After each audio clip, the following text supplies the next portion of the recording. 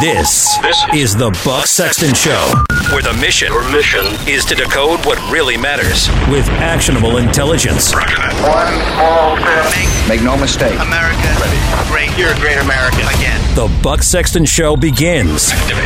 Former CIA analyst. Former member of the NYPD. He's a great guy. It is Buck Sexton. Now. Hello, everybody. This is Charlie Kirk filling in for the great Buck Sexton. Buck is a dear friend of mine, and it is an honor to be filling in here on this national radio show. I am the founder and executive director of Turning Point USA, the nation's largest student movement, now in over 1,400 college and high school campuses across the country. And now also I am the host of the Charlie Kirk Show, which you can find on Apple Podcasts.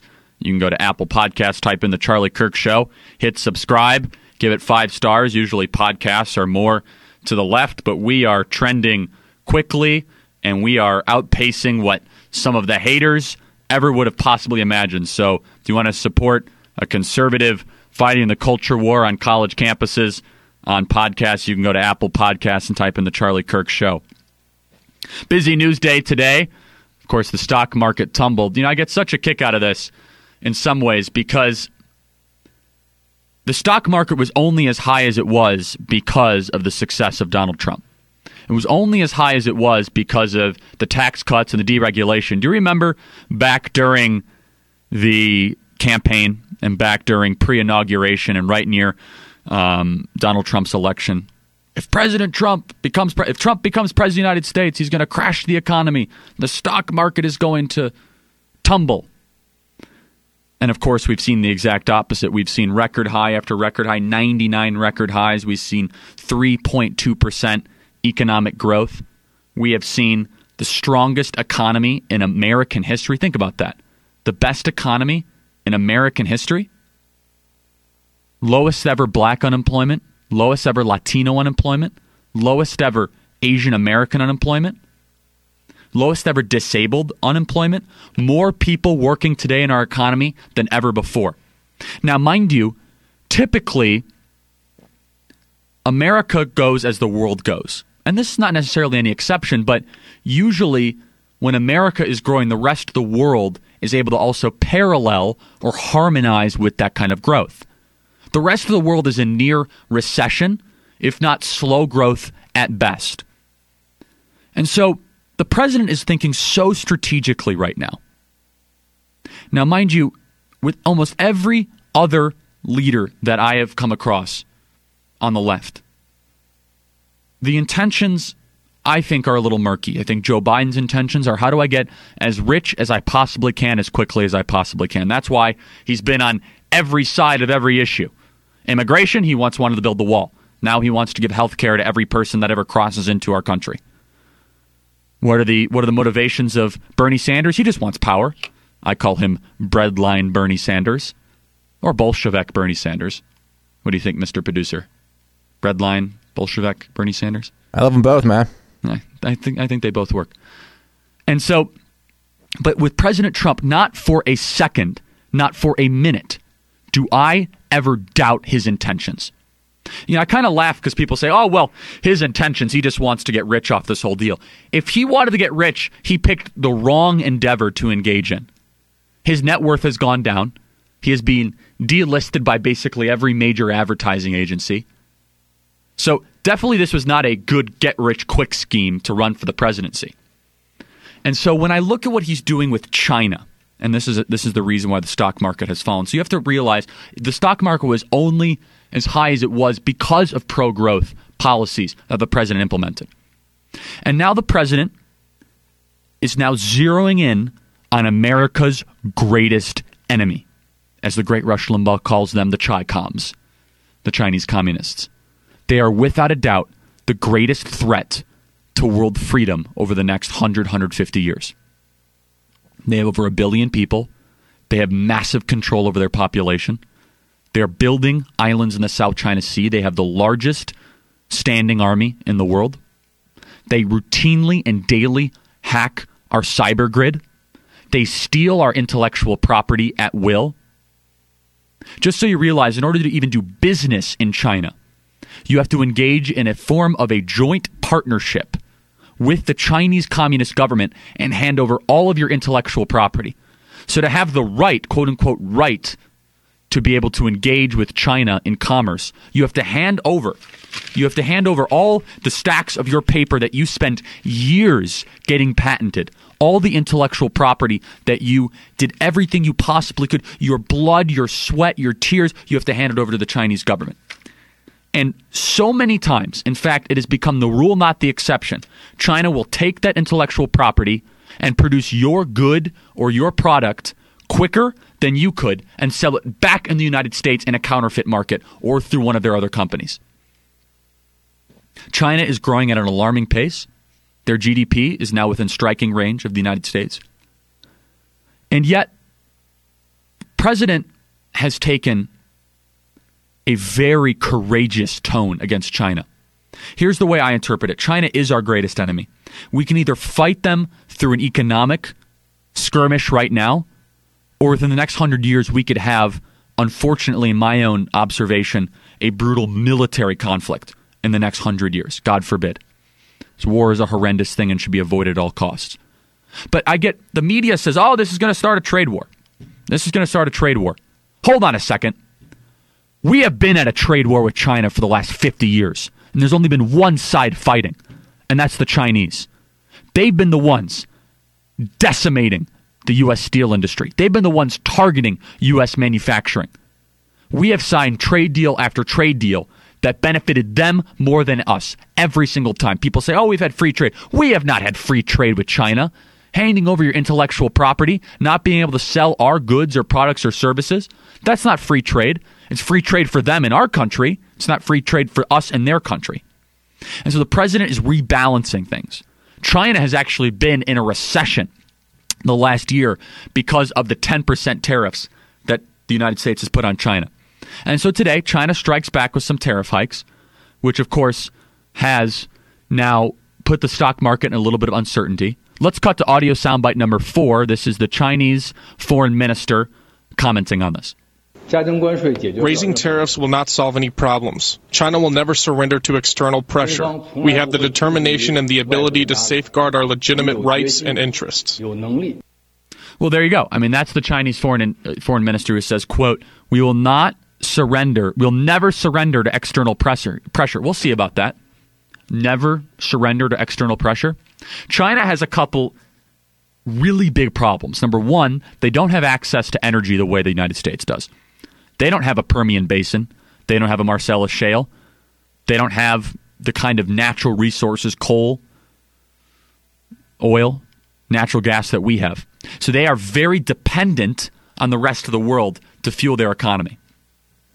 The other problem that they have is they have a citizenry that at any time could recreate the Tiananmen Square. At any time they could have massive civil unrest. And of course, our tech companies do a highly unethical assistance of actually helping China suppress freedom of thought, to help China suppress any sort of political conversation in their country.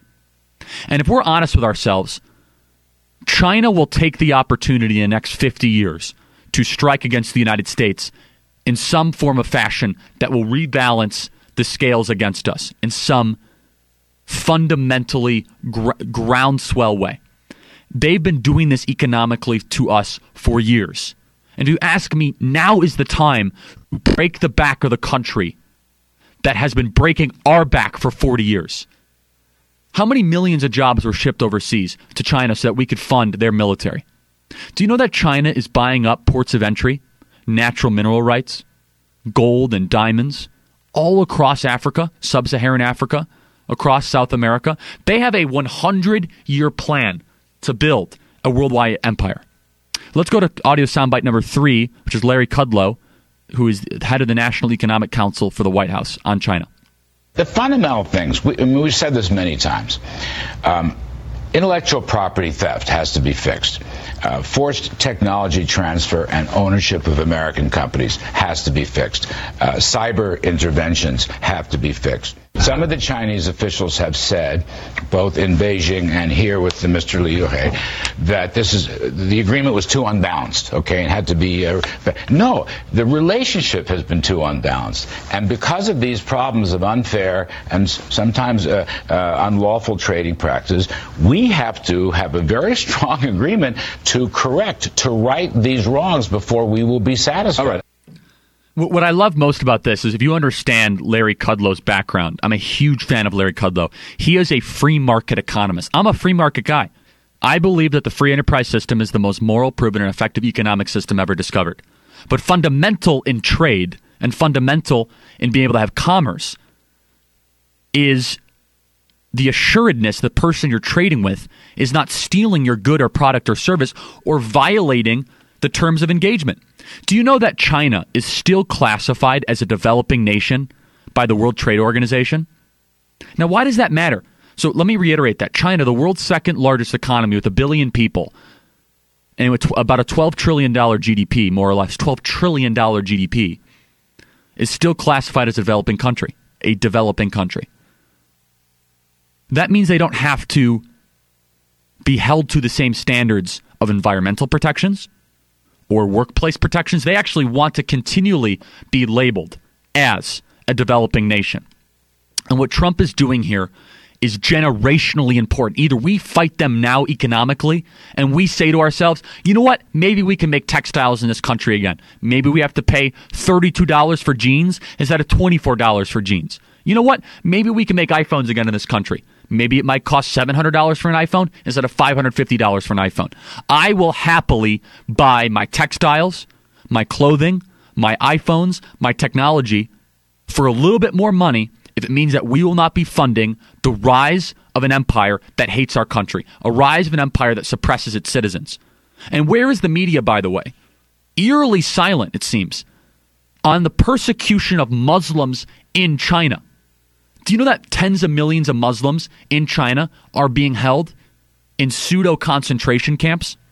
They are not a democracy, by the way. President Xi has basically elected himself emperor for life. They are making gradual yet strategic steps to cement his power to be able to make him, quote-unquote, king of the Asian Rim, Pacific Rim first and foremost, and eventually of the world.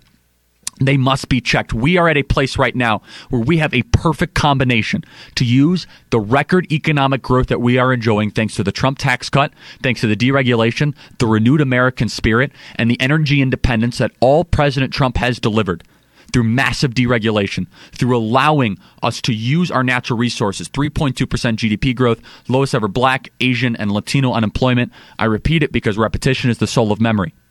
We have an opportunity, since we're experiencing this economic growth, to not have a massive cost to holding them accountable, to reconfiguring these trade deals and reconfiguring them and putting China in their place. You can either fight them on the economic terrain now, or God forbid we'll have to fight them in the military terrain tomorrow. Let's go to audio soundbite 9, which is President Trump talking about tariffs. He said this today. China has been taking advantage of the United States for many, many years. I'm not just talking about during the Obama administration. You can go back long before that. And it's been taking out $400, $500, $600 billion a year out of the United States. And we can't let that happen. We're in a very strong position. Our economy has been very powerful. Theirs has not been. We're taking in right now hundreds of billions of dollars. We're taking in billions of dollars of tariffs. We've never taken in 10 cents until I got elected. Now we're taking in billions and billions. Now, it went up as of Friday very substantially. It's 25% on $200 billion. So now the total is 25% on $250 billion. In addition to that, we have another $325 billion that we can do if we decide to do it. Do you know what I love most about this president? He picks fights that he knows are going to be generationally important, that he knows he will receive backlash from the media on. He picks fights that he knows are going to get him some grief by the wise men of Washington, but he knows are fundamental for this country. Trade deals, immigration, just to name a couple. And of course, China. He does not have to do this. Obama kicked the can down the road with China. Clinton helped configure some of these deals. George W. Bush never challenged China. But it is President Trump who is now using the economic growth and enjoying this economic growth as leverage against China, as leverage against them as they try to strike back. And I just kind of find this humorous. You know, China now slaps on all these tariffs. They could not slap on enough tariffs to make us feel it the way that we can make it feel against them. So you have to understand, the United States says we're going to slap on $200 billion in tariffs, and then China says, well, we're going to slap on $60 billion. They can't slap on $200 billion. They know that, first of all, there's not enough stuff that they're importing of the United States into their own country. Secondly, if they were to slap on $200 billion, we would just retaliate in kind.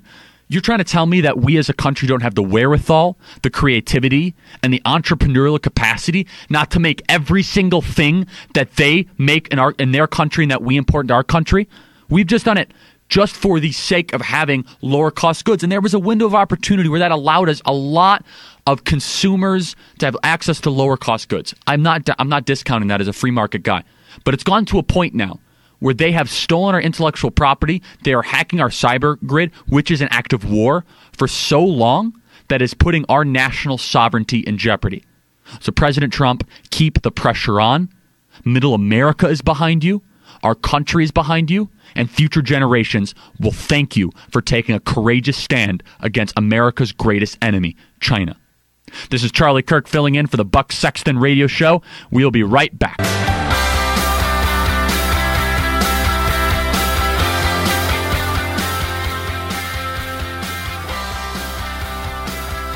Hello, everybody. This is Charlie Kirk filling in for the great Buck Sexton. Am I the only person that actually enjoyed the Game of Thrones episode last night?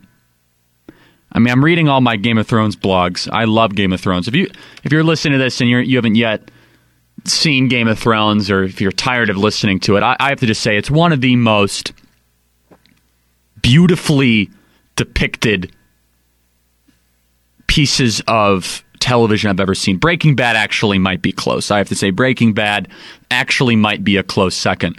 But I've been reading all my blogs, all my Game of Thrones blogs, and it's all negative. Oh, no character arc, no finality to all this. I absolutely loved last night's episode.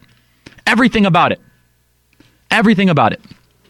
From the dilemma that Daenerys Targaryen had when she was on the dragon, to either burn the city to the ground or accept the surrender of the Lannisters. And of course, everyone says online, "Oh, it's so horrible. She's become this evil, terrible person." And I'm not going to get into, actually what she did or talk about or defend it. But there is a side to it where there's a brutal reality to war that doesn't always get to be shown on television.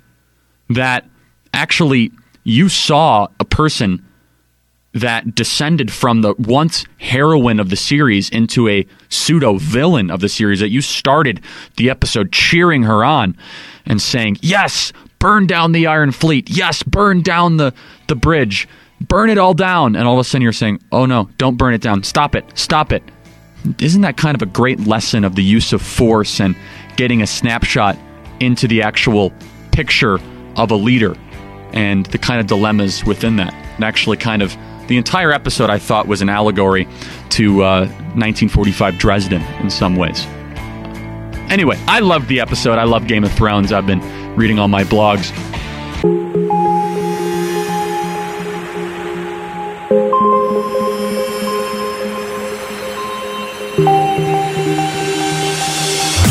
He's holding the line for America. Buck Sexton is back.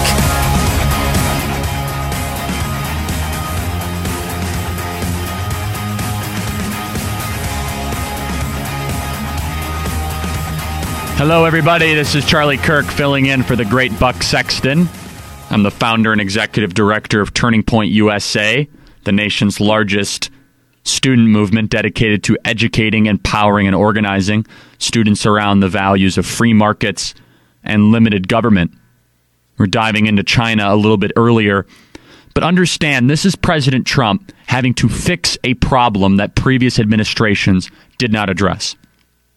This is President Trump now courageously having to take a political hit for something that other administrations refused to address whatsoever. It would be very easy right now. Think about it. President Trump does not have to be picking this fight right now, but he knows it's the right thing for the country, and it is the right thing for the country. He knows that he doesn't have to address China in the short term. He could easily go to his 8 years, that's right, because I believe he's going to get reelected, and not have to mention China at all. Despite him even running on it, because even though he ran on it, most politicians don't actually do what they say they're going to do. President Trump is the first president in American history to be attacked for doing what he said he's going to do. From his first announcement, when he went down the escalator nearly 4 years ago, he promised to be tough on China. He promised to hold them accountable.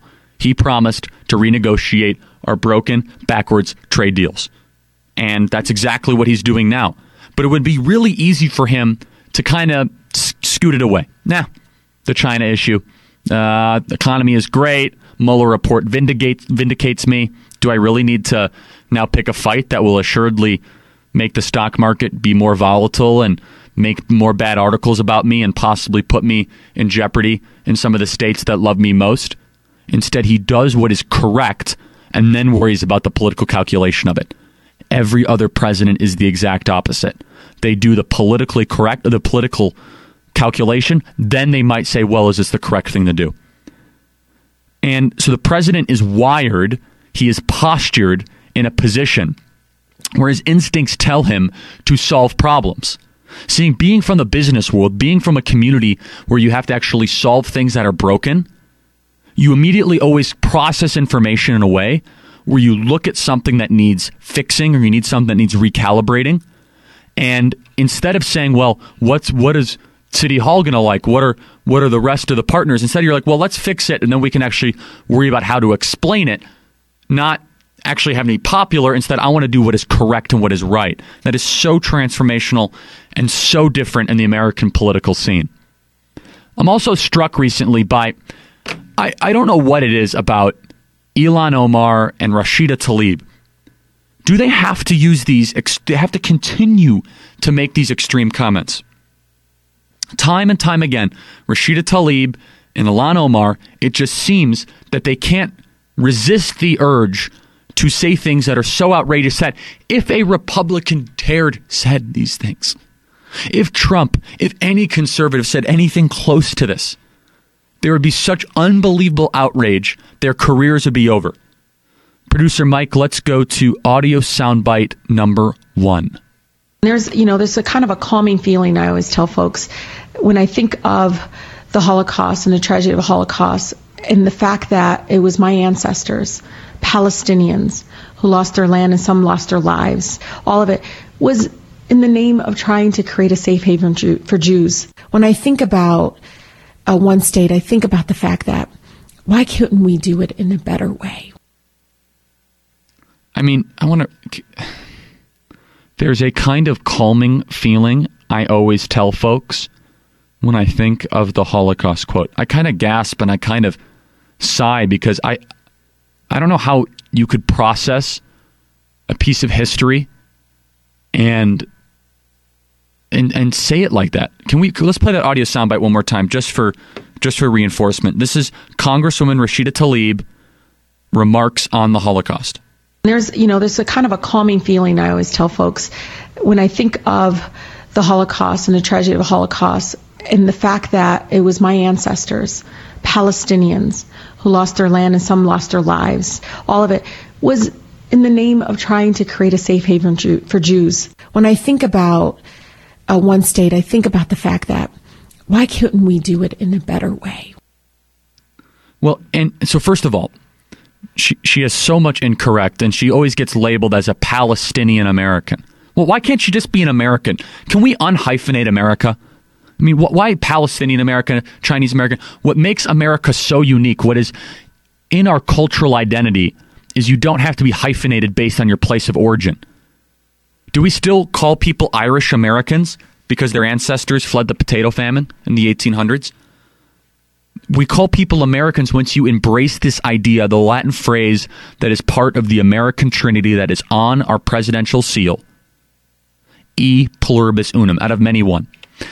And so Rashida Tlaib, her and Ilhan Omar, I think, are in some sort of competition of who can insult the Jewish people more and who can give the most outrageous comment without having to resign. I have to say Ilhan Omar is actually in first place. Rashida Tlaib's in a close second. I think Ilhan Omar saying that Jews have dual loyalty to both Israel and the United States. I think Ilhan Omar describing 9/11 as, quote, some people that did something. I think she's probably in first place. But Rashida Tlaib saying there's kind of a calming feeling I always tell folks when I think of the Holocaust. 6 million Jews are slaughtered and killed. Do you know that there are less Jews in the world today than there were right before the Holocaust? Think about that statistic. There are less Jews today than there were right before the Holocaust. This was the near extinction of an entire people. And the words that come to her, she says, there's kind of a calming feeling I always tell folks. This is something that she recounts that she commonly has, that she thinks calmly when she thinks of the Holocaust. And so Rashida Tlaib and Ilhan Omar, in this very backwards competition of who can insult Jewish ancestry more, also intentionally demagogue the Israeli issue.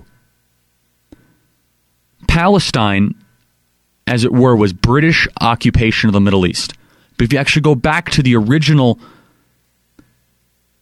geographic disbursement of that region, it was originally called Judea and Samaria, which is actually where the word Jews come from. It comes from Judea.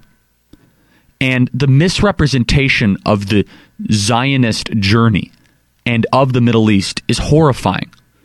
Israel was founded as an act of resilience in face to the greatest attempt at extinction against a religious people in the history of the world. Let me reiterate that. The Holocaust was the greatest attempt of extinction against a religious people in the history of the world. And Israel was a Zionist movement that started by Herzl in the late 1800s. Jews were already beginning their pilgrimage back to the Holy Land in the late 1800s and early 1900s, well before the Holocaust. But after the Holocaust, Jews all across the world realized and agreed upon that the creation of a Jewish state in the true home of the Jews, which of course incorporates the capital of Israel, Jerusalem, was needed and necessary, which also was a tool to fight against anti-Semitism, was the unification of the Jewish people within a Jewish state.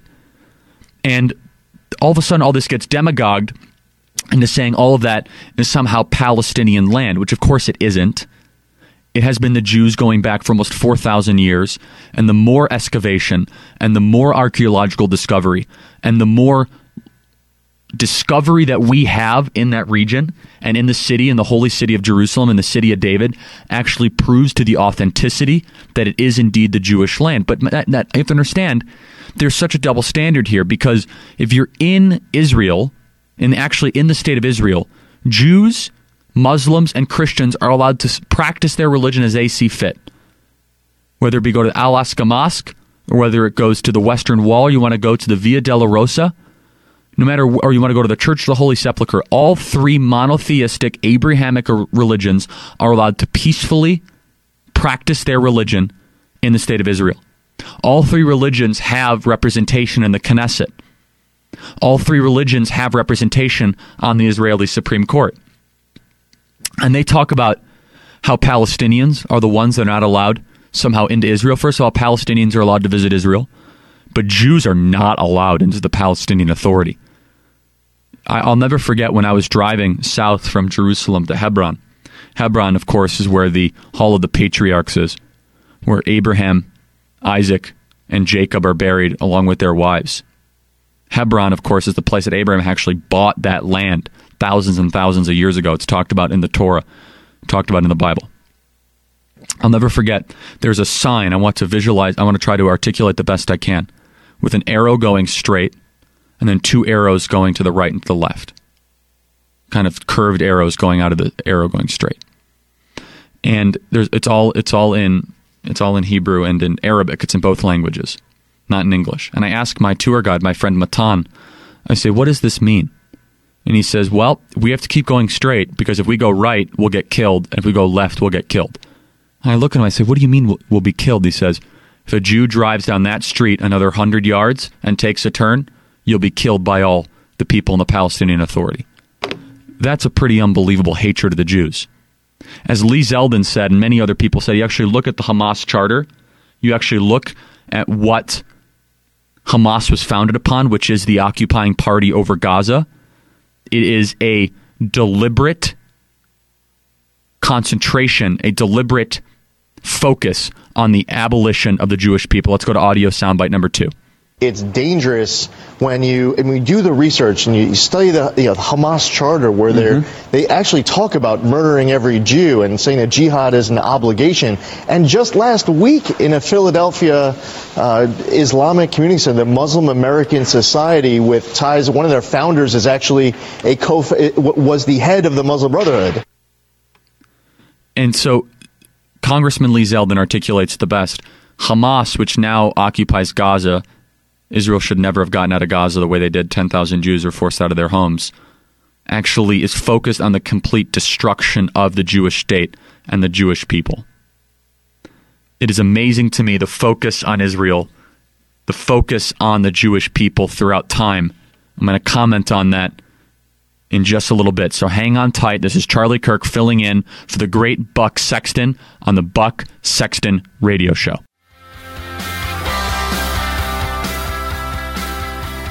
Hello, everybody. This is Charlie Kirk filling in for the great Buck Sexton, the Buck Sexton Radio Show.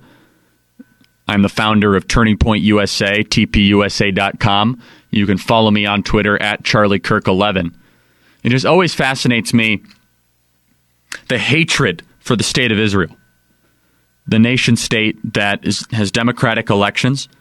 You know, I ask people, a lot of college students, they say, well, I just can't stand Israel. It's this horrible place.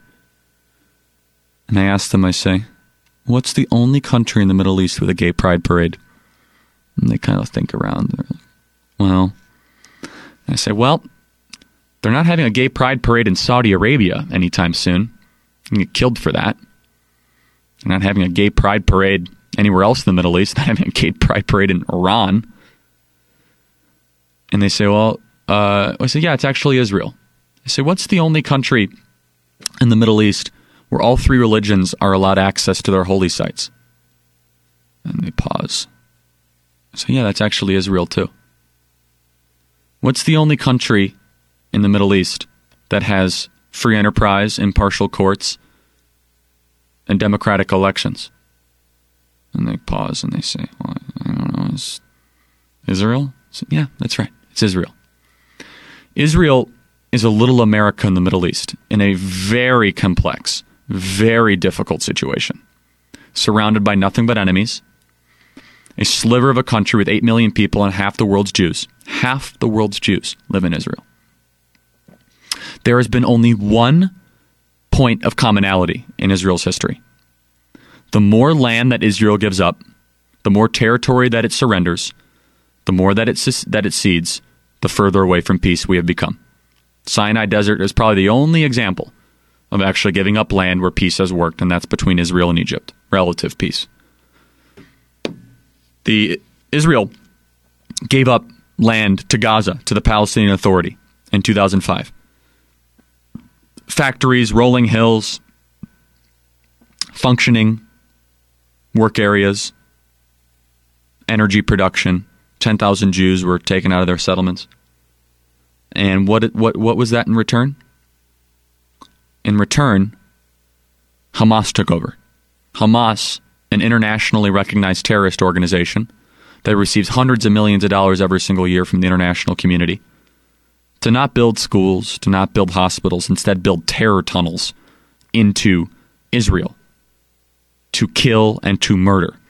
And so it's always amazing to me when I'm on college campuses, some of the most hatred and the most venom is focused on Israel. A small country in the Middle East that respects human rights with only 8 million people. The focus is not on countries that have actually done harm to marginalized groups, have actually done harm to our country. But instead, it's the focus on this sliver of prosperity and this beacon of freedom in the Middle East that continues to fight for the values of Western civilization that we hold so near and dear. And so the only conclusion that I could possibly make, kind of the marginalization of all of this, is that this is anti-Semitism. Some people push back against that and they say, oh, Charlie, that can't possibly be. That's not, it's not. It's anti-Zionism. You can be against Israel, but, again, without being against Jews. Despite Israel having half of the world's Jews in it, and Israel being fundamental to the Jewish faith and tradition, and Israel being integral to the Torah, despite all of that, there's a reason why they're hated so much. And it's more than just what they would say is a messy founding, which I don't agree with. The Balfour Declaration was very simple and very clear. It's because anti-Semitism is one of the great sins of humanity, which is even older than the Roman Empire. If you have not yet been to Israel, I highly recommend it. Israel is one of the most amazing formative trips that I've ever been on. Learned so much by going there. And in the next hour here, we're going to be talking more about Ilhan Omar, Rashida Tlaib, all things Daily News Cycle. I'm also going to tell you one liberal that I agree with. This is Charlie Kirk, founder of Turning Point USA, filling in for the great Buck Sexton on the Buck Sexton Radio Show. Buck Sexton. Your mission: decoding the news and disseminating information with actionable intelligence. One small step. Make no mistake. America. Great. You're a great American again. This is the Buck Sexton Show. Activate. Former CIA analyst. Former member of the NYPD. Buck Sexton. It is Buck Sexton. Now. Hello, everybody. This is Charlie Kirk filling in for the great Buck Sexton, founder of Turning Point USA, the nation's largest conservative student organization fighting for free markets, limited government, and American exceptionalism on college and high school campuses all across the country. Reading this article that I just find to be so interesting. It is a Politico article.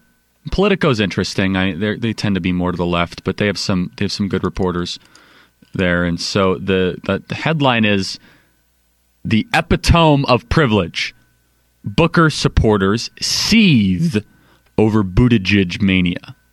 The subline is, "Two presidential contenders boast some of the same credentials. So why is Mayor Pete getting all the attention?" And the article goes on. It's fairly well written about how there's actually a lot in common as far as the resume and the credentials of Cory Booker and Pete Buttigieg.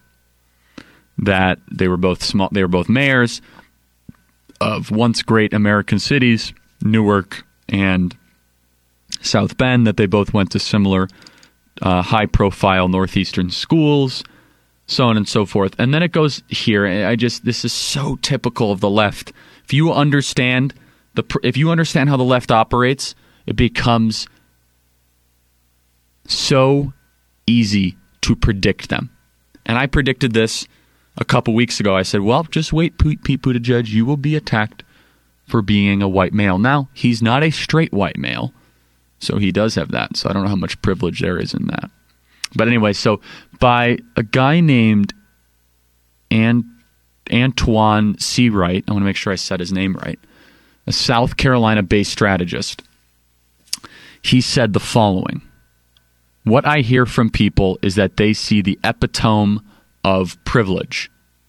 Quote in the Politico article, "Other Democrats see Buttigieg's rise as a reflection of entrenched racial and gender biases, that the Buttigieg bump would be impossible if he wasn't a white man." This is so... It's just divisive, first of all, and I'm gonna debunk it. Just always viewing things through a lens of gender and racial lines. It goes against the core tenets of the American Trinity of e pluribus unum, out of many one. Instead, the left focuses on divide and conquer. But let's play this out. If the Democrat primary and if politics in general were so rooted against people of color or women, Why is it that the two last nominees of the Democrat Party was a woman and a person of color? It was Barack Obama in 2008 and 2012 and Hillary Clinton in 2016. Maybe Pete Buttigieg is having a great rise right now in comparison to Spartacus because he's a much better communicator and has a lot more charisma and authenticity than the fake senator from New Jersey who had one of the most cringe-worthy moments I've ever seen in politics. And so you see these people quoted who are saying the only reason that Cory Booker is not doing well in the polls is because of white privilege. It's because of white privilege. If Booker was a white guy, he would get all the attention. He would get all the attention. And again, it's so concerning that immediately, instead of looking introspectively, instead of saying, maybe Booker needs a message, maybe Booker needs to work on his public speaking ability, maybe he comes across as really rehearsed and insincere, and I think he comes across as so staged. When I look at Cory Booker, I can't help but think as if he's been preparing for this his whole life, and he just doesn't seem as if there's a real connection there. Now, Pete Buttigieg, I did a whole thing on him on my podcast last week. You can download my podcast, The Charlie Kirk Show, on Apple Podcasts. Press subscribe, give it 5 stars, where he's essentially right out of Central Casting, but he's so good at connecting to people. And he also, they're juxtaposing it with Julian Castro, who is also a San Antonio mayor. And they're saying Julian Castro is a person of color and Cory Booker is a person of color, and all of a sudden Pete Buttigieg does so well just because he's white, because they're white privilege.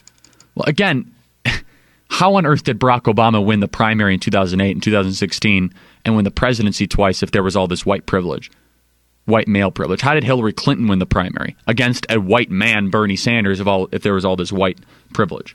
But I do think it does say something, and this kind of goes back to one of my original predictions, which is this field feels incomplete.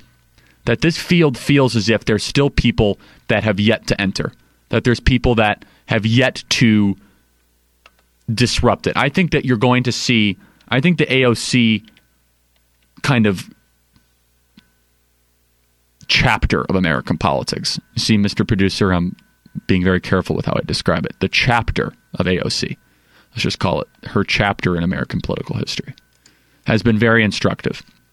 That you can be constantly wrong, but never in doubt, and garner a huge amount of attention around ideas that are inherently debunked, that are debunked, and I should say, are inherently dangerous and divisive to America. But so you have AOC. I think someone similar to her is going to come on to the primary scene. I think someone similar to her that can play intersectional leftist politics, that can talk about the Bernie Sanders socialism, I think that person has yet to catch the fire of day. And we are so early. We are so in the beginning stages of all things Democrat politics. Being able to even make a prediction this early, I believe, is unfounded. And so is it Pete Buttigieg white privilege that makes him the front runner as the candidacy? Of course not. Of course not. It's that he has a much better story, and he's much better able to connect than both of them. And by the way, since when is there? I thought this is what's so twisted about this entire idea, that somehow Buttigieg has privilege and Booker doesn't. I thought there is no privilege in being gay. I thought that's lower on the privilege totem pole. So isn't it the opposite? Isn't that he has to overcome privilege, or they have to handicap it in some way? And it's so fascinating to see time and time again the left now turn against their own, and this civil war is only going to get deeper and deeper. I read another. I try to read and I try to catch up a lot on kind of understanding the left, and something really struck me the other day where I was reading Saul Alinsky's Rules for Radicals. And for those of you that have not read Saul Alinsky's Rules for Radicals, it is one of the most instructive books on how the American left operates and how the American left thinks through their strategies.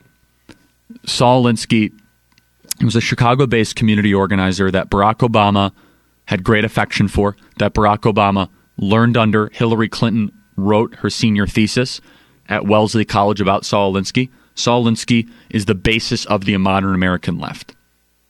But President Trump actually uses one of their rules.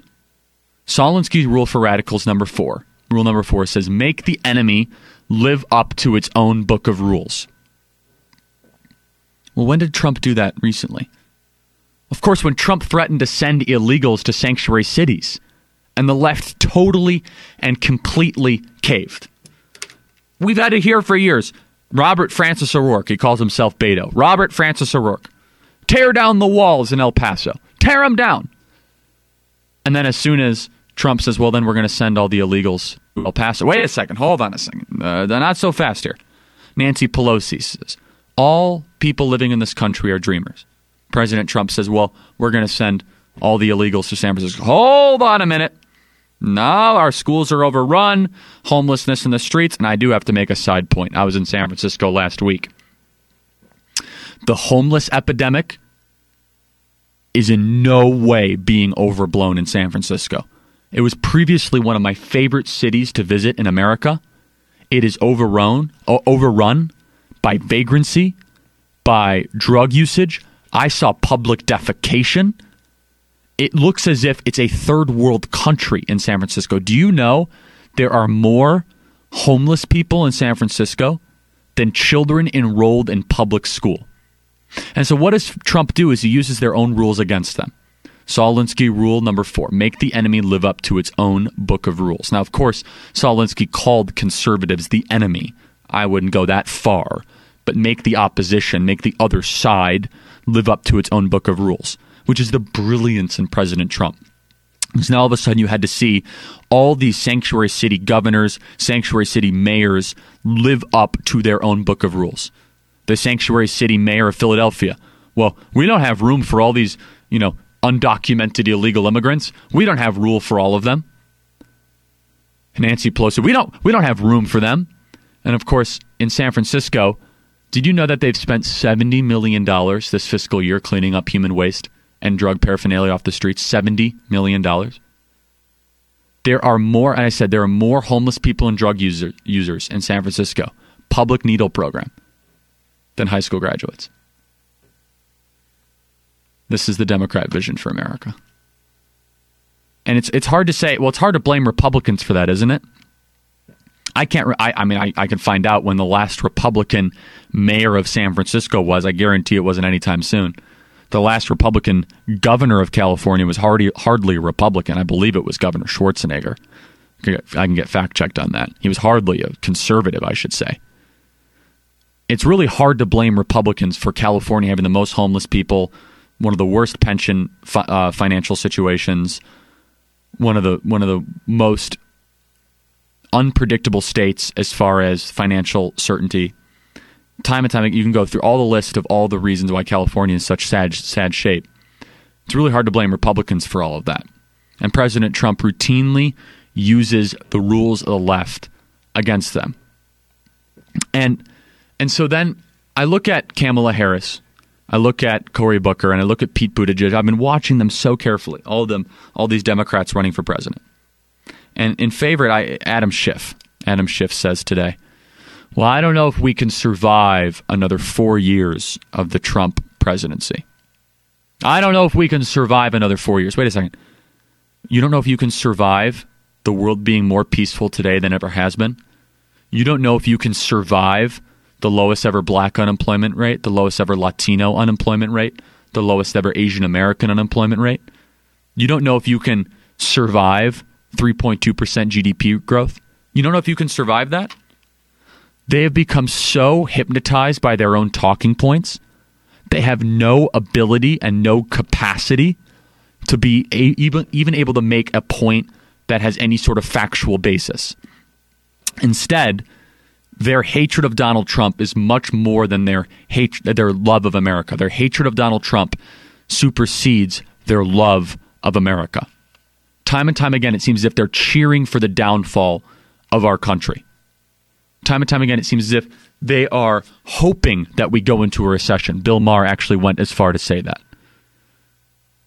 And I wish we were a country where both political parties equally were praying for the prosperity and peace for our country. But an entire political party would much rather have power more than prosperity for the middle parts of our country, the backbone and the hardworking taxpayers that allow this country to be the greatest country in the history of the world. This is Charlie Kirk filling in for Buck Sexton. We will be right back. Hello, everybody. This is Charlie Kirk filling in for the great Buck Sexton. Buck Sexton is an American hero, American patriot. It's an honor to be filling in. I'm the founder of Turning Point USA and host of the Charlie Kirk Show. You can be found on Apple Podcasts. Type in on Apple Podcasts, Charlie Kirk Show, press that subscribe button. Charlie Kirk Show, press that subscribe button. Helps us out tremendously, helps us fight the left on their terrain. Could you imagine on that beautiful day, one of the greatest days of my life, actually might have been the greatest day of my life, when Donald Trump won the presidency? I'll never forget where I was. I was in Trump Tower with Donald Trump Jr. I was at the Hilton celebrating. Could you imagine Trump wins the presidency? The Electoral College meets, and all of a sudden the Electoral College, remember this was a fear, because we did have some electors defecting. Could you imagine if the electors said, up, hold on a minute, we know better than this, the will of the people, screw that, we're going to elect Hillary Clinton. I do have to give our system credit.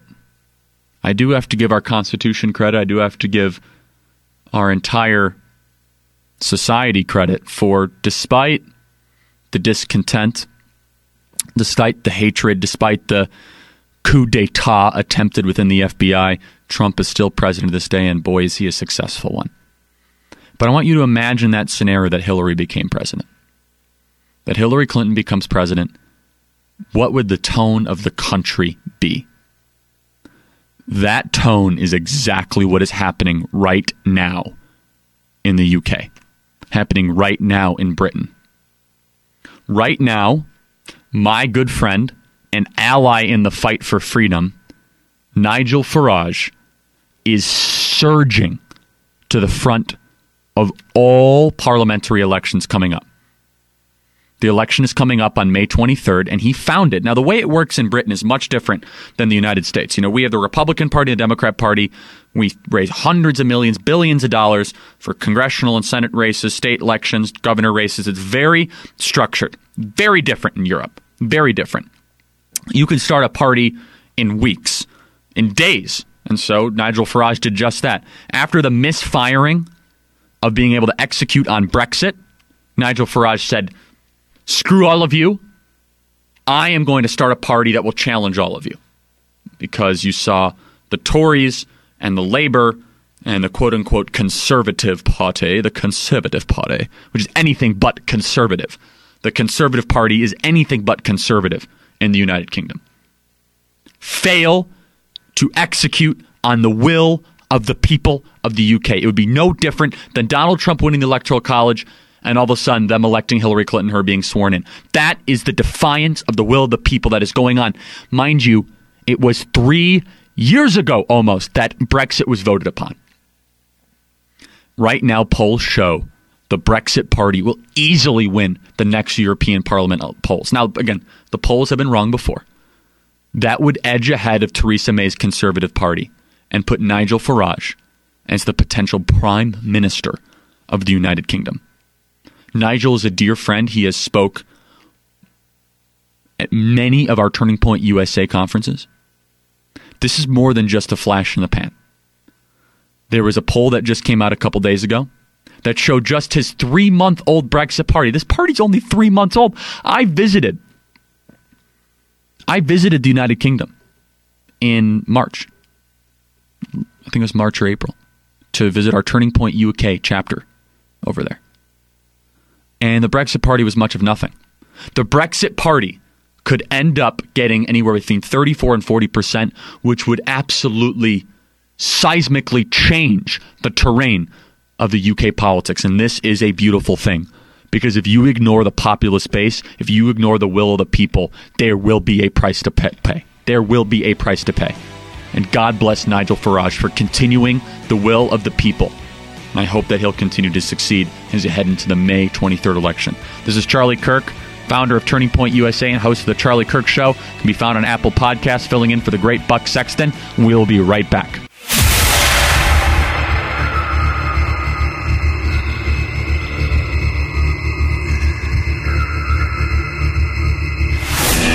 He's back with you now, because when it comes to the fight for truth, the buck never stops. Hello, everybody. Charlie Kirk here, founder of Turning Point USA, tpusa.com, the nation's largest conservative student movement dedicated to the values of free markets, limited government, and American exceptionalism. I'm also host of The Charlie Kirk Show on Apple Podcasts. You can hit subscribe. Type in Charlie Kirk Show to Apple Podcasts, hit subscribe, 5-star rating, helps us out, and you hear more about what I have to say on the current issues. We have a weekly show. We might be doing even more episodes soon. So I hit China earlier. I kind of hit on the China issue, and I want to kind of hit on an issue I don't talk as much about as I probably should. It's an issue that I care deeply about. It's one that I think is integral to the integrity of our country, the financial integrity of our country, but also the fabric of our country, of who we are.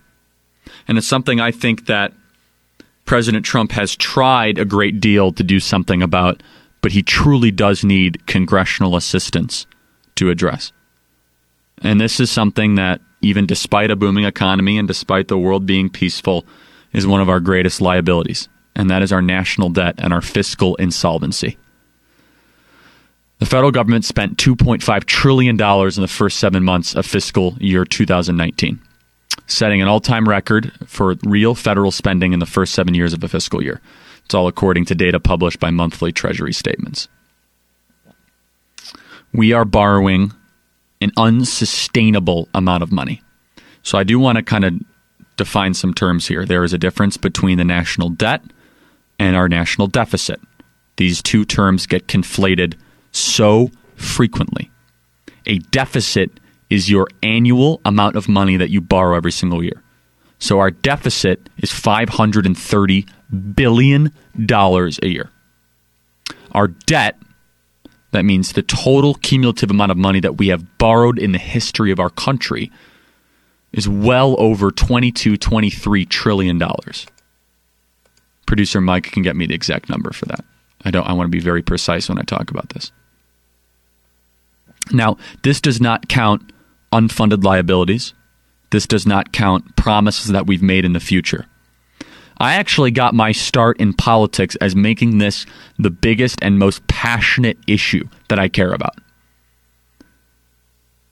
A country cannot function if you have debt levels that rise double or triple of your entire worth. Japan is one of the great stories of how a national debt can hinder and prevent prosperity. As many others have said before, and Thomas Jefferson said, debt is the slavery of the free. Japan was one of the richest countries in the 1980s. In fact, there was a great fear that Japan would take over America. For those of you that might remember, they bought Rockefeller Plaza in New York. There was a time when the Imperial Palace in Japan around Tokyo was the most valuable piece of real estate in the world, I should say. The most valuable piece of real estate in the world. Then Japan kind of had its teeth kicked in, had a mini recession, and they made some very, very, very regrettable mistakes. They started borrowing insurmountable amounts of money. Japan actually has one of the worst debt to GDP ratios in the world now. Their debt to GDP ratio is almost 347% to debt to GDP ratio. Ours is about 1-to-1, so about 100%. So we about owe as much money as we are worth. I have warned against this coming fiscal calamity for years.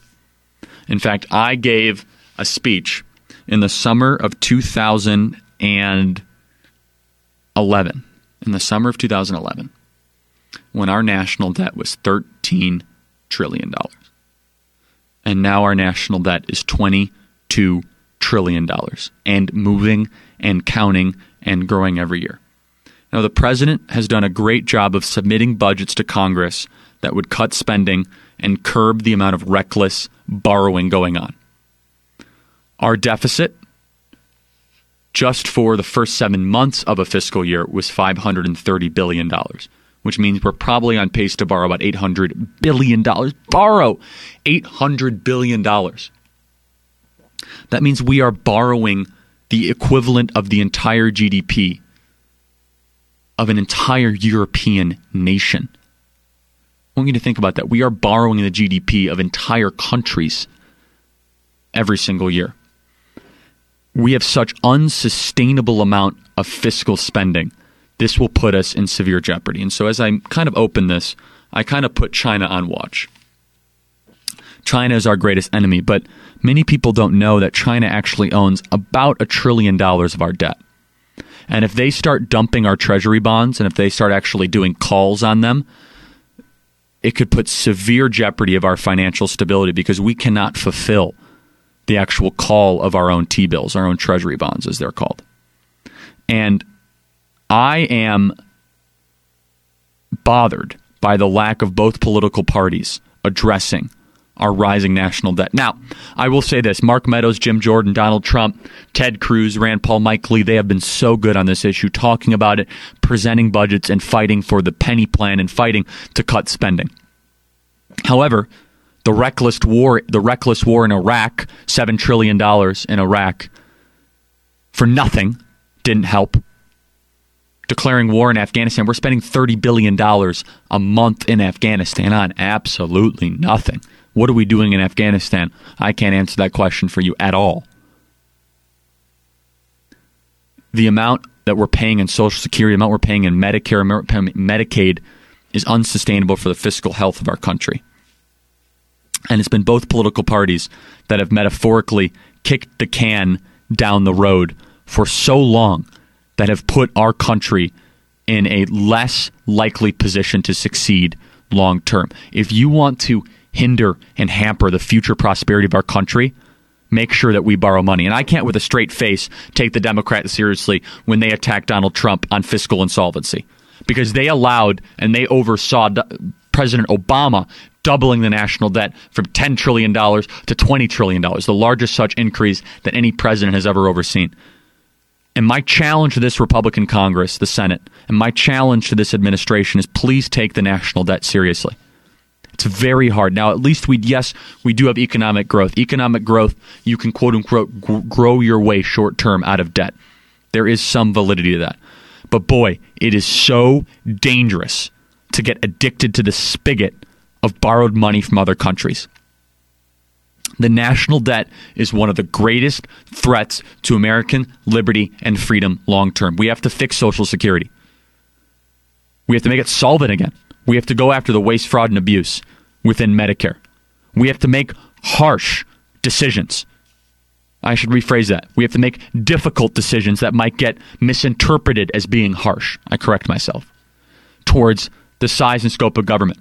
You know, the federal government brings in about $4 trillion every single year. What if we only spent $4 trillion? What if we only spent as much money as we brought in and we had a balanced budget? There is so much waste. There is so much fraud. There is so much abuse within the federal government. Corporate handouts, double-dipping pensions, foreign intervention in foreign wars, overspending on missiles and troop deployments, that if we were serious about it, if we said Congress can't get paid until they balance the budget, we could balance the budget. But instead, the politically expedient thing to do is to not do that. The president has commented time and time again on the need to actually balance our budget, and I applaud him for that, President Trump. President Obama couldn't have cared less. He was posting trillion-dollar deficits and didn't think anything about it. But for us as conservatives, we started an entire campaign against Barack Obama for spending too much money.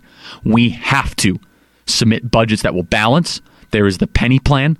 There is fixing the actual balanced budget, the way that we budget in this country, which is baseline budgeting. Do you know how baseline budgeting works? If I were to say I have a budget of $100, and I say, well, I'm going to cut 1% of my budget. You know, a normal person and anyone in real budgeting would say, oh, well, then you'd have $99 left. That's not the way it works in the federal government. If you cut 1% of your budget, if you cut $1 of your budget, you then have $109 in your budget. Wait, Charlie, $109, how does that happen? Well, because there is a built-in baseline, a built-in period of growth to all budgets every single year. What if we just froze government spending? What if we had a federal hiring freeze? What if we actually had an audit of the federal government that put every dime online in real time? That you could search where your $4 trillion were going. I want to know how much the Tomahawk missile costs, and I want to know how much the taco bar costs at the Department of Commerce. I'll say that again. I want to know how much the Tomahawk missile costs in Syria, and I want to know how much the taco bar costs at the Department of Commerce every single year. I want to know where our money's actually going, because I think transparency is one of the ways to actually demand change with our fiscal insolvency. China is also posting huge debts and deficits. We have an opportunity to balance our budget here. We have a booming economy. We have to make difficult but timely and prescient decisions that will be beneficial for generations to come, because I'm 25. It's going to be my generation's burden to carry for the next 50 to 100 years. This is Charlie Kirk filling in for the great Buck Sexton, host of The Charlie Kirk Show, Apple Podcast, founder of Turning Point USA. We'll be right back in a minute. Hello, everybody. Charlie Kirk here filling in for the great Buck Sexton. It's been fun so far, and we're having a lot more fun. Lots left to still cover. You know, I'm kind of amazed here to see the amount of vitriol and hatred that President Trump receives to clean up the messes of the other party. To clean up the messes of the establishment, I should say. Both parties have made this mess, especially when it comes to China. President Trump is making a definitive and clear stand to hold the Chinese empire, and that's really what they are, in check. And China is in free fall right now. Their economy is not doing well. Their unemployment is rising, and they cannot sustain this as long as we can. We can wait it out. They are not in a position right now to be able to survive this sort of stalemate. They need us a lot more than we need them. Make no mistake. And I think we're starting to see some seismic change here in the way that political parties are able to actually address these ideas. The Republican Party would never have taken on this fight before Trump. The Republican Party would have done next to nothing when it comes to holding China accountable. The Republican Party would not have actually gone up against Xi Jinping with the hacking of the cyber grid and the stealing of the IP and the cyber warfare that has actually been waged on our country. And President Trump has made a courageous stand against China. And I just hope that our Republican Party and enough Democrats will be able to stand with Trump as he continues to fight for what is correct and what is right. This last weekend, I was at Liberty University. I was honored and blown away to be given an honorary doctorate by Jerry Falwell Jr. Jerry is an amazing Christian, an American, and a conservative in that order. And he's a dear friend, and I just think the world of him. And to get an honorary doctorate was one of the great honors of my life. I can really say that. And one of the great institutions, Liberty University, fighting for Christ and fighting for the Constitution and fighting for what is right. And Vice President Pence gave the commencement address remarks from at Williams Stadium right there, and he said something that really, I think, hit home, where he said the least tolerant people in the world are those people on the left that preach tolerance. And boy, fighting this culture war, fighting on college campuses all across the country, I can tell you that is absolutely and assuredly the case. That the people that are the ones that are least likely to hear the other side are the people that try to brag about how tolerant they actually are. The left hates the idea that there are other ideas.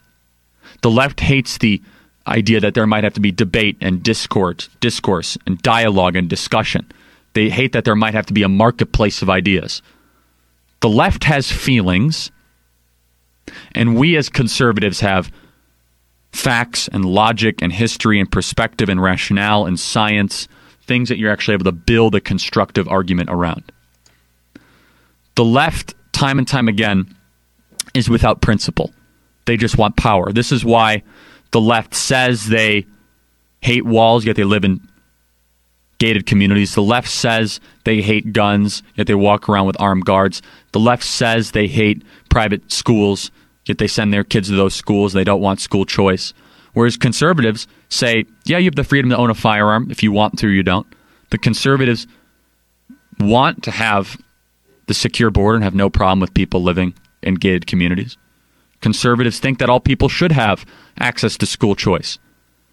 Because there is no paradox, there is no contradiction between being a conservative and living as one. When there is the exact opposite, because liberals can never live out their own philosophy. Bernie Sanders is a great example of this. Breadline Bernie Sanders, Bolshevik Bernie Sanders. He says he's this great socialist, and he goes makes millions of dollars off of his book. If Bernie Sanders was such a great socialist, if Bernie Sanders was actually such a great Marxist, wouldn't he actually go live as one? Such as, why didn't he give his book away for free?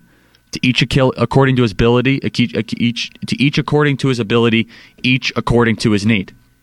Isn't that what is the Marxist doctrine? Isn't that what you should actually practice what you preach? He could have given the book away for free on the internet and asked for a voluntary contribution. But the left has no principle. They only want power. And at Turning Point USA every single day, we are in the trenches of America's culture war, fighting for freedom, fighting for liberty, and fighting against the culturally intolerant left that wants to be the only viewpoint in America's political discussion and discourse. We're present on over 1,400 college and high school campuses across the country, bringing this fight to where it matters most. If you like what you've been hearing and you want to hear even more, you can go to Apple Podcasts, type in The Charlie Kirk Show, press subscribe. You'll hear more about the news of the day, the America's culture war, the way we're processing what's happening, and even some big, bold predictions. This is Charlie Kirk, filling in for the great Buck Sexton. You can visit our website, tpusa.com. That's tpusa.com. All right, everybody, welcome back to the Buck Sexton radio show, the great Buck Sexton. This is Charlie Kirk, filling in, honored to be pinch hitting for the great Buck Sexton as he continues the great work he does for our amazing country. I am the founder and executive director of Turning Point USA, the nation's largest student movement, present now on over 1,400 college and high school campuses across the country. We're fighting for free markets, for limited government, for the Constitution, where it matters most. Our saying is that we are going to win America's culture war. We believe that America is the greatest country ever to exist in the history of the world. We're the most benevolent, the most productive, the most entrepreneurial, the most forward-thinking country ever to exist. That the world is a better place because of a strong America. We believe that the Constitution is the greatest political document ever written, and we believe that free enterprise capitalism is the most moral, proven, and effective economic system ever discovered. And we bring this message to the front lines of high school and college campuses all across the country, where there are students that, more times than not, they don't necessarily come with well-prepared notes or rebuttals saying all these things are untrue. Instead, it's not that students are opposed to our ideas, is that they're not exposed to them at all in the first place. One of my great memories of doing Turning Point USA, one of the great opportunities that I've had over the last couple of years, is being able to travel to these college campuses with a good friend of mine, Donald Trump Jr. Don Jr., as many of you know, is probably one of the best and most effective voices for the conservative movement. We were just at Penn State University a couple weeks ago speaking to a crowd of over 2,000 students, 2,000 students at Penn State University. And I have firsthand seen my friend, Donald Trump Jr., get landblasted by the media time and time again, get targeted, get misrepresented for taking a singular meeting in June of 2016, and all of a sudden he's on the front page of Time magazine. He was the number one trending topic on Twitter multiple times throughout the last year and a half. He voluntarily testified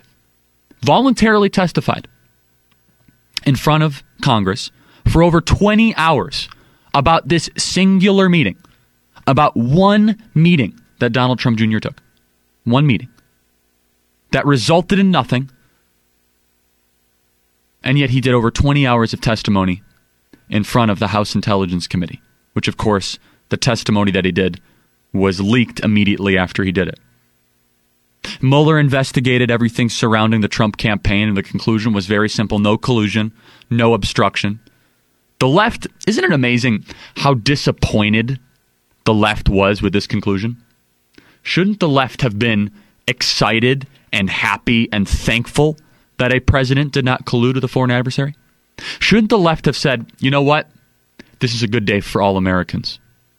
That 2 years and $30 million spent with a special investigator, which is a very, very rare thing, by the way, as a special prosecutor, very rare. We are now happy alongside our Republican counterparts to be able to say that there was no collusion and no obstruction. Instead, when the Mueller report came out, it seemed as if Republicans were relieved, and they should be, all Americans should be relieved, and yet Democrats were angry. It's as if the Democrats were, oh no, this can't be right, obstruction. There must be something we're missing here. We have to keep on investigating. We have to go after Trump's taxes now. We have to keep on investigating. What on earth are the Democrats going to find in Congress that Bob Mueller and 2 years of investigations, $30 million as a roaming prosecutor wasn't able to find? And so this is why last week when I saw the news come down that the Senate Intelligence Committee, chaired by Senator Burr from North Carolina, out of nowhere, out of complete left field, subpoenas Donald Trump Jr., saying there's still questions that we need to have answered. He didn't request them. He didn't say, hey, Don, would you mind answering questions in written format? Subpoenaed him, which if Don Jr. does not follow or honor this subpoena, he'd be in direct defiance of federal law. The firstborn son of the President of the United States, the most effective voice in the conservative movement, gets a subpoena after the Mueller report by a Republican senator who chairs the Senate Intelligence Committee. Moments afterwards, I and many other conservatives went absolutely scorched earth against Senator Burr, forcing comment from Senator Tom Tillis, who did the right thing and came out and said that this was ridiculous and ludicrous, forcing comment from Senator Mitch McConnell, who just the day before said the Russia case was case closed. Senator Mitch McConnell said, it's case closed, this is over. Then the day after, Senator Burr comes out and subpoenas Donald Trump Jr., comes out and subpoenas him, saying we still have questions left. There was one reason this happened, and nobody zeroed in on it. I shouldn't say nobody. Very few people zeroed in on it. Very few people. Senator Burr only did this because he wanted to appease Democrats. Do you notice how often Republicans do this? Do you notice how often conservatives go out of their way to get nice articles written about them in the Washington Post? How often conservatives go out of their way to make sure they get nice mentions on CNN or MSNBC? Mitt Romney did this. Mitt Romney specialized in this. Jeff Flake wrote the book on it recently in the modern Trump era. George W. Bush even did it through No Child Left Behind and Medicare Part D and not shrinking the size of government. It seems as if Republicans over the last 20, 30 years continuously and routinely do whatever they possibly can to make sure they're still invited to the cocktail parties, to make sure they still get some nice articles written about them in the Washington Post. When will these conservatives realize you cannot fight for truth, you cannot do what is right while simultaneously appeasing the left? It is impossible. The left is at direct odds 99.9% of the time of what is best for this country. And so Senator Burr gets a call from his friend Senator Warner, and they have a little meeting. I'm sure this happened. And he says, well, it'd be really great if we can get some more questions from Don Jr. after the Mueller report has been issued. If Mueller didn't find it, if the Department of Justice didn't find it, what are they going to find? They wanted nothing more than to be able to continue and elongate this taxpayer-funded attack against President Trump. So Donald Trump Jr., the firstborn son of the President of the United States, the most effective voice in the conservative movement, is now having to spend unbelievable amount of more money on legal fees. We're talking about millions of dollars to represent himself because one comma is wrong, one semicolon is wrong, one apostrophe is wrong in any statement. They say, oh, you lied to Congress, you could go to jail. Or you lied to the FBI. That's what happened to Michael Flynn. That's what happened to George Papadopoulos and many others. And yet this is all because of a Republican senator, Senator Burr, who just wants to be loved. He's not seeking re-election, so he's probably already thinking to himself, well, I might want to be a contributor at another cable news network, or I might want to have a weekly column with one of these papers. And they've been so mean to me lately. They accused me of all these things in the Mueller report, that I was back-channeling information to the White House. What can I do to save face? If Donald Trump has taught us one thing, it is do what is right and don't care what the left says and don't care what the media says. And Senator Burr defied this exact rule. And it seems that Republicans, time and time again, from Mitt Romney to George W. Bush to Jeff Flake and countless others, participated in this leftist appeasement politics. Leftist appeasement politics. Oh, I'm not that into the tax cut thing. I'm only into it certain. Or judges like George W. Bush. How about John Roberts? John Roberts can be a consensus builder. If you notice, President Trump time and time again has taught now the conservative base, do what is right, stand for truth, and don't allow the left to dictate the terms of engagement. And just because he wants to be loved, and just because Senator Burr wants to keep on getting invited to cocktail parties because he's worried about what lobbying firm he's going to work for once he's done, now we have to continue this falsehood? How about this? I have a list. I have a list of people who should be subpoenaed. How about James Comey for lying under oath to Congress when he said that there, quote, was no spying and was no surveillance of the Trump campaign? How about Brennan? How about Clapper? How about Hillary Clinton? This whole idea of obstruction of justice, I get such a kick out of this. Obstruction of justice, the president obstructed justice. Hillary Clinton smashed cell phones, bleach-bitted emails. Hillary Clinton's husband, Bill Clinton, met with the sitting attorney general privately and secretly on a private plane in Phoenix, Arizona, just 2 days before she was acquitted of all wrongdoing into the Clinton email, quote-unquote, matter, to use James Comey's term. How about subpoenaing John Kerry for potential violations of the Logan Act? Wouldn't that be a good idea of a subpoena for the Senate Intelligence Committee? Isn't the Senate Intelligence Committee actually supposed to find out about foreign adversaries potentially infiltrating our country or politicians? How about issuing a subpoena to former Vice President Joe Biden, who on a trip on the second Air Force One, which is the Vice President's plane, to China, was courting Chinese officials. And just hours after, days after, his son Hunter Biden, not Beau Biden, Hunter Biden, got an approval of billions of dollars to a fund from the Chinese government. Wouldn't that be something worthy of a subpoena or investigating? Oh, no, but instead, Republican Senator Burr uses his power to investigate my friend of the conservative movement, friend of our country, Donald Trump Jr., for taking a singular meeting. They want to do nothing more than isolate and to bother the President of the United States continually on this lie. A taxpayer-funded attack against a duly elected President of the United States. And make no mistake, the left is not worried that the President will fail. They're worried that he's succeeding. Think about that. They're not worried that he's going to fail. They're worried that he's succeeding because a booming economy, peace abroad, renegotiated trade deals, strong justices on the court. That's actually what threatens them. It actually threatens them that we have the lowest ever black unemployment, lowest ever Asian American unemployment, lowest ever Latino unemployment. It threatens them greatly that a president is actually able to succeed around these ideas. That these ideas that have been long talked about in conservative circles are now proven to be correct. They should be celebrating the fact that the country's in a better place today than it ever has been. They should be celebrating the fact that the country is experiencing peace and prosperity. Instead, they're horrified. The left is horrified. That's why they have to hold on to this conspiracy theory called the Russia investigation.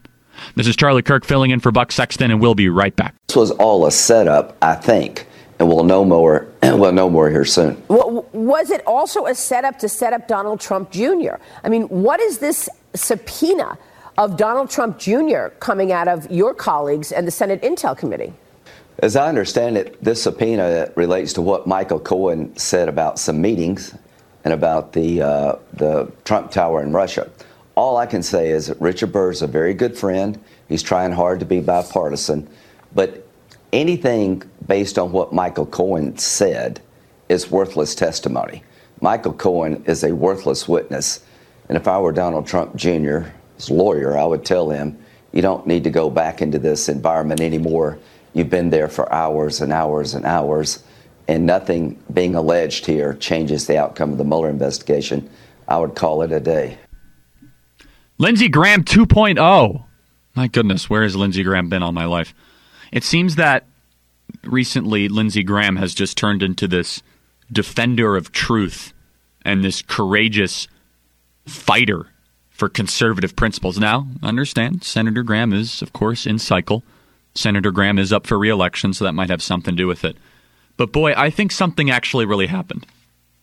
I have a working thesis with Senator Graham.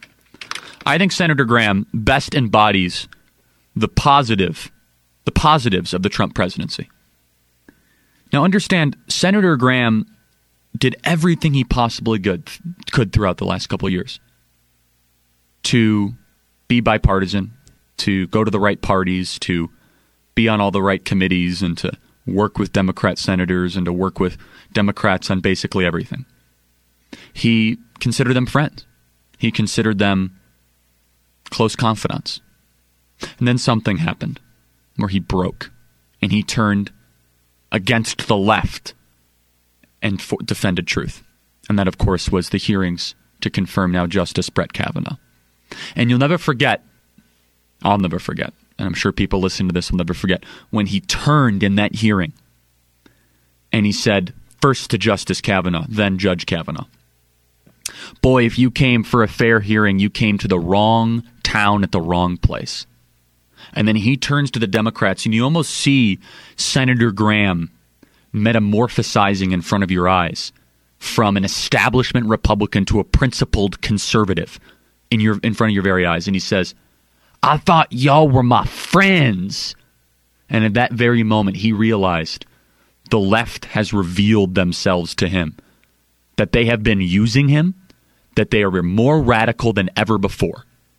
And Senator Graham, who was then a member of the Senate Judiciary Committee, he's now the chairman of the Senate Judiciary Committee, went on one of the most scathing indictments of the American left, talking about how they misrepresented Judge Kavanaugh's character, how they did this for a circus, is what he called it. And since that moment, Senator Graham has been a defender of this president and the injustice of the Mueller investigation. And finally talking about the truth behind the investigation, how Peter struck, stroke, smirk, in the words of the great Rush Limbaugh, and his lover, Lisa Page, were colluding at the top levels of the FBI, where they literally were texting about having a quote-unquote insurance policy against the president. Senator Graham has pointed out how Fusion GPS actually set up the meeting that Donald Trump Jr. participated in Trump Tower. It was a setup by a Democrat-funded opposition research firm. Senator Graham has talked about how he's now going to subpoena then former FBI Director James Comey.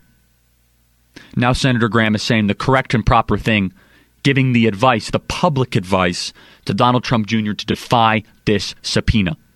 Until Hillary Clinton, until James Comey, and then, yes, until all the people in the circle, including President Obama himself, have to answer for the FISA surveillance, have to answer for what they knew about the funding of this fake dossier that led to the spying. It's not surveillance spying. It's spying. It wasn't disclosed. It was secretive. It was unethical. It was borderline illegal the way they went about it. And Senator Lindsey Graham is one of the great success stories of this presidency, because he went from someone who was a squishy establishment Republican now to a principled conservative fighting for truth. This is Charlie Kirk filling in for the great Buck Sexton. We'll be right back. If you wanted an FBI investigation, you could have come to us. What you want to do is destroy this guy's life, hold this seat open, and hope you win in 2020. You've said that, not me. You've got nothing to apologize for. When you see Sotomayor and Kagan, tell them that Lindsey said hello, because I voted for them. I would never do to them what you've done to this guy. This is the most unethical sham since I've been in politics. And if you really wanted to know the truth, you sure as hell wouldn't have done what you've done to this guy. God, I hate to say it, because these have been my friends. But let me tell you, when it comes to this, you're looking for a fair process, you came to the wrong town at the wrong time, my friend. And there it was, Senator Lindsey Graham standing for truth in defiance of the mob. And now you see him doing the exact same thing, where he goes as far to say, and I totally agree with him, that the Fusion GPS meeting was a setup. That Donald Trump Jr. took a Trump Tower. I should say that the Trump Tower meeting was a setup by Fusion GPS. And, it's one of the rules that I have about politics is it is very easy to get away with corruption when narratives are confusing. Think about that. As the narratives get more and more convoluted, as the names get more and more blurred, you have Peter Strzok, you have Lisa Page, you have James Comey, you have Brennan, you have Clapper, you have Valerie Jarrett, you have FISA, you have all these different acronyms and numbers. People want to see Bruce Orr's 302s, which is, for those of you that don't know, a 302 is a write-up or a report that an FBI agent makes. You have Fusion GPS, which kind of sounds like an intergalactic space mission. Fusion GPS. I mean, when I first heard it, I thought it was some sort of a MapQuest device, when actually it's a opposition research firm that Hillary Clinton and the Democrat Party funded. So Hillary Clinton and the Democrat Party used this opposition research firm to create the now famous Steele dossier. And for those of you listening, you might already be confused by going through all this, because who's Christopher Steele, and who is Peter Strzok, and who is Lisa Page? So if you actually want to talk about true collusion, everyone says, oh, there's collusion. You want to talk about real collusion? There was collusion between the top levels of the FBI, the Clinton campaign and the Democrat National Committee, and Fusion GPS and the FISA court. So you had the top level of the FBI. I want you to understand, Peter Strzok and Lisa Page were in the top 5 members of the highest level of the Federal Bureau of Investigation. There are so many good people that work for the Bureau. As I always say, it's the suits, not the boots, that I'm always targeting my criticism at. There are so many phenomenal agents that are cracking down on narco-drug trafficking, that are cracking down on gang-related violence, that are cracking down on child sex practices and child sex trafficking, that are cracking down on actual foreign interference into our country. But it's the suits. It's Peter Strzok. It's Lisa Page, who are at the top levels of the Federal Bureau of Investigation, who were using their positions of influence, and they were texting about this in now revealed text messages, where they said they quote-unquote had an insurance policy to make sure that the president did not become the president, that Trump did not become the president. They colluded through Bruce Orr, their co-worker at the Federal Bureau of Investigation, with Fusion GPS. You might say, well, how is that possible? Well, Bruce Orr's wife, Nellie Orr, worked at Fusion GPS, and she worked on this dossier. So what you had was a phony piece of intelligence.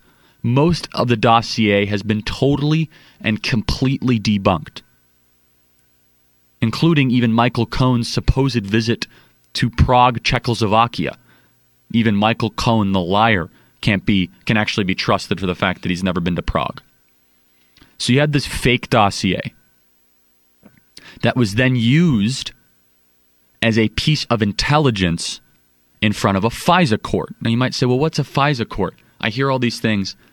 A FISA court is essentially getting authorization to surveil or spy on or listen in on U.S. citizens. It is a national security court. It is the highest level of classification. We actually don't know who these judges are. The proceedings are almost always classified. So the Federal Bureau of Investigation used this piece of intelligence, used this dossier that was cooked up. But who funded the dossier? For millions of dollars. It took tons of alleged research and tons of is a work of fiction. So it took lots of writing, and it took a lot of half-truths and bits and pieces of information put into a mosaic of lies.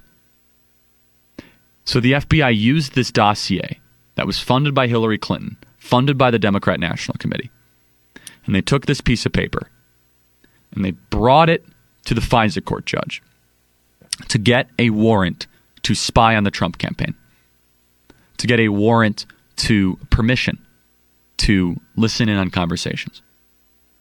And the question has to be, did the judge ask where the funding came from? Did the judge ask where this dossier originated from? Did he ask who was actually behind it? These questions remain to be answered. And so they brought this dossier to the judge. The judge approved surveillance and spying, and you remember people laughed and they mocked and they mimicked President Trump. They said, oh, there's no way that he's actually being spied on. Because remember, President Trump came out and he said, they're spying on my campaign. They are spying on my campaign, and people laughed, and it turned out he was true. It was right. Turned out he was right. Turned out it was true. And so it's so, one of the laws of politics that I have, I'll repeat it, is that corruption, it's so easy to get away with all this when the media, first of all, refuses to report on anything from the middle to the right side of the aisle. And it also is easy to get away with it when it's so confusing, where it takes, and I have pages of show prep here, pages of just, well, what's FISA and what's this and who's Bruce Orr and who's Nellie Orr and where did Clapper come in and Brennan and Comey and McCabe. It's easy because all these names start to blur into one, and yet it's easy to get away with it. But do you know what's so frustrating? This is much easier to report on, and this is much easier to talk about than the alleged Russian collusion that doesn't exist. What's easy to report on? The actual facts that we have here, or the conspiracy theories and half-truths that don't even exist within the Trump campaign colluding with Russia? Well, we have some evidence that he wanted to build a tower. Okay, well, he built towers all over the world. That doesn't mean anything. And now you have all of this mountain of misinformation and falsehoods surrounding the president. 44% of the American people still think that the president colluded with a foreign power. Think about that. 44% of American people still believe that. 44% of the American people are not that misled. But 44% of the American people can be misled by a media that has become nothing more than a propaganda machine of the Democrat Party. The media does not tell truth. It does not try to investigate both sides equally, does not try to inform the citizenry of what is going on in the world. Instead, the media advances narratives that benefit the modern American left. Instead, the media does whatever they possibly can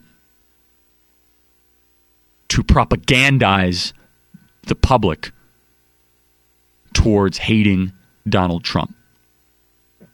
And so you now have Senator Lindsey Graham, who's part of a growing group of Republicans that have taken a page from our great president, which is stand and fight and punch back twice as hard. And for him to call it a setup on national TV, good for you, Senator Lindsey Graham, because that's not easy. You are going to get disinvited from cocktail parties. You are now going to go on what Alan Dershowitz calls the Trump diet. Now, for those of you listening to this, if you would like to call the Trump diet, try the Trump diet. It's taking a definitive and unapologetic stand behind the president, and you will no longer be invited to country club dinners or cocktail parties by your liberal friends. You will lose, guaranteed, within 8 to 10 pounds this summer season. And I wish I was kidding. You know how many parties I'm not invited to anymore? You know how many friends that I've lost? You know how many? And Alan Dershowitz jokes, he goes to Martha's Vineyard, and he doesn't get those party invites anymore.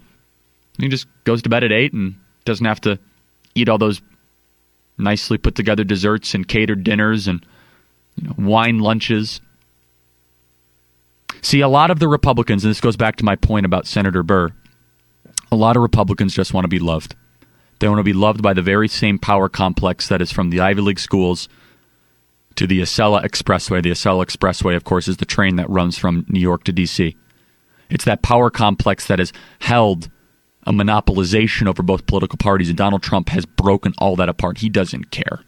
He doesn't care if he gets invited to parties. In fact, he gets invited to the White House Correspondents' Dinner. He goes and does a rally in Wisconsin. God bless him for doing that, because he doesn't care.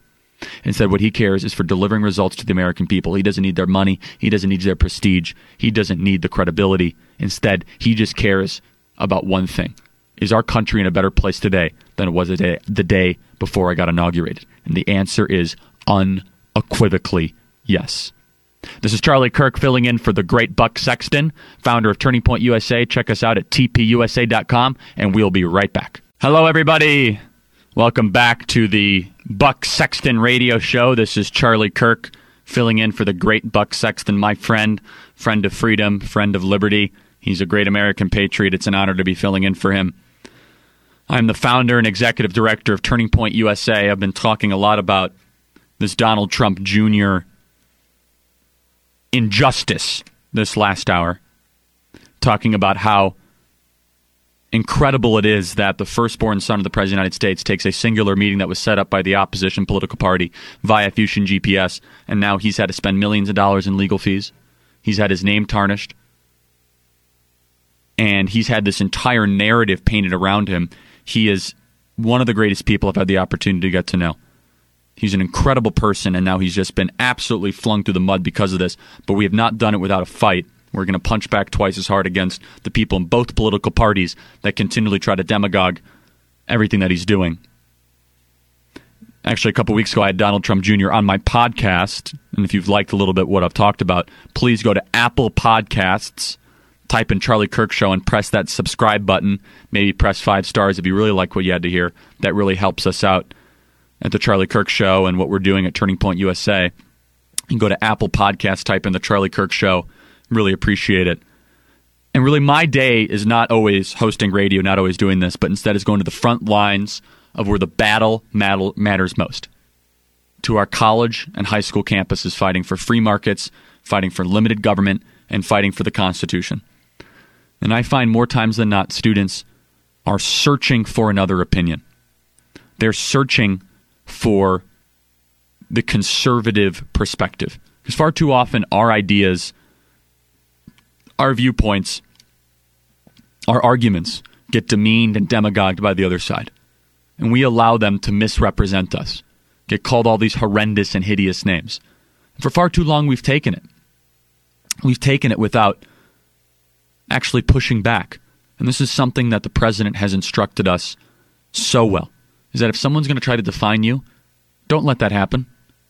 And on college campuses, the amount of vitriol, the amount of venom, the amount of backlash that our students receive is unconscionable for simply saying that America is the greatest country ever to exist in the history of the world.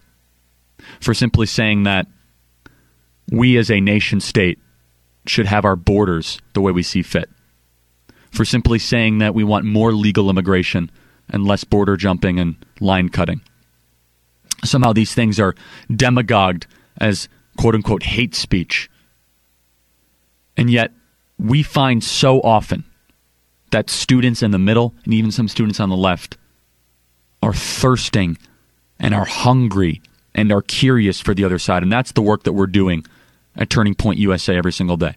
Website tpusa.com. And I just take such personal exception to what they're doing here to Donald Trump Jr. and the entire Trump family. Can we just talk for a second about the great work that Jared Kushner has done through prison reform, through new trade deals, through securing the Olympics, through securing FIFA, which got basically no coverage. Ivanka Trump, the childhood tax credit, apprenticeship training. Eric Trump continually running the business super, super well. And yet, time and time again, the first family gets attacked for doing nothing except trying to advance the best interests of our country. Could you imagine for a second if Republicans dared subpoena Chelsea Clinton to ask her what she knew about the Clinton Crime Foundation, the Clinton Family Foundation's work with foreign adversaries, for asking Chelsea Clinton, excuse me, Miss Clinton, what did your mother say when she came back from Russia? Better yet, what did your father say when he came back from Russia and he spoke for 20 minutes and got $500,000 and your mother approved transfer of 20% of our country's uranium? What did she say about that? Could you imagine? That would never happen. That would never happen because the Democrats refuse to do something to appease Republicans. And yet time and time again, we find Republicans go out of their way. We find conservatives that go out of their way just because they want to be loved. And if you just want to be loved by the left, it is impossible to do what is right.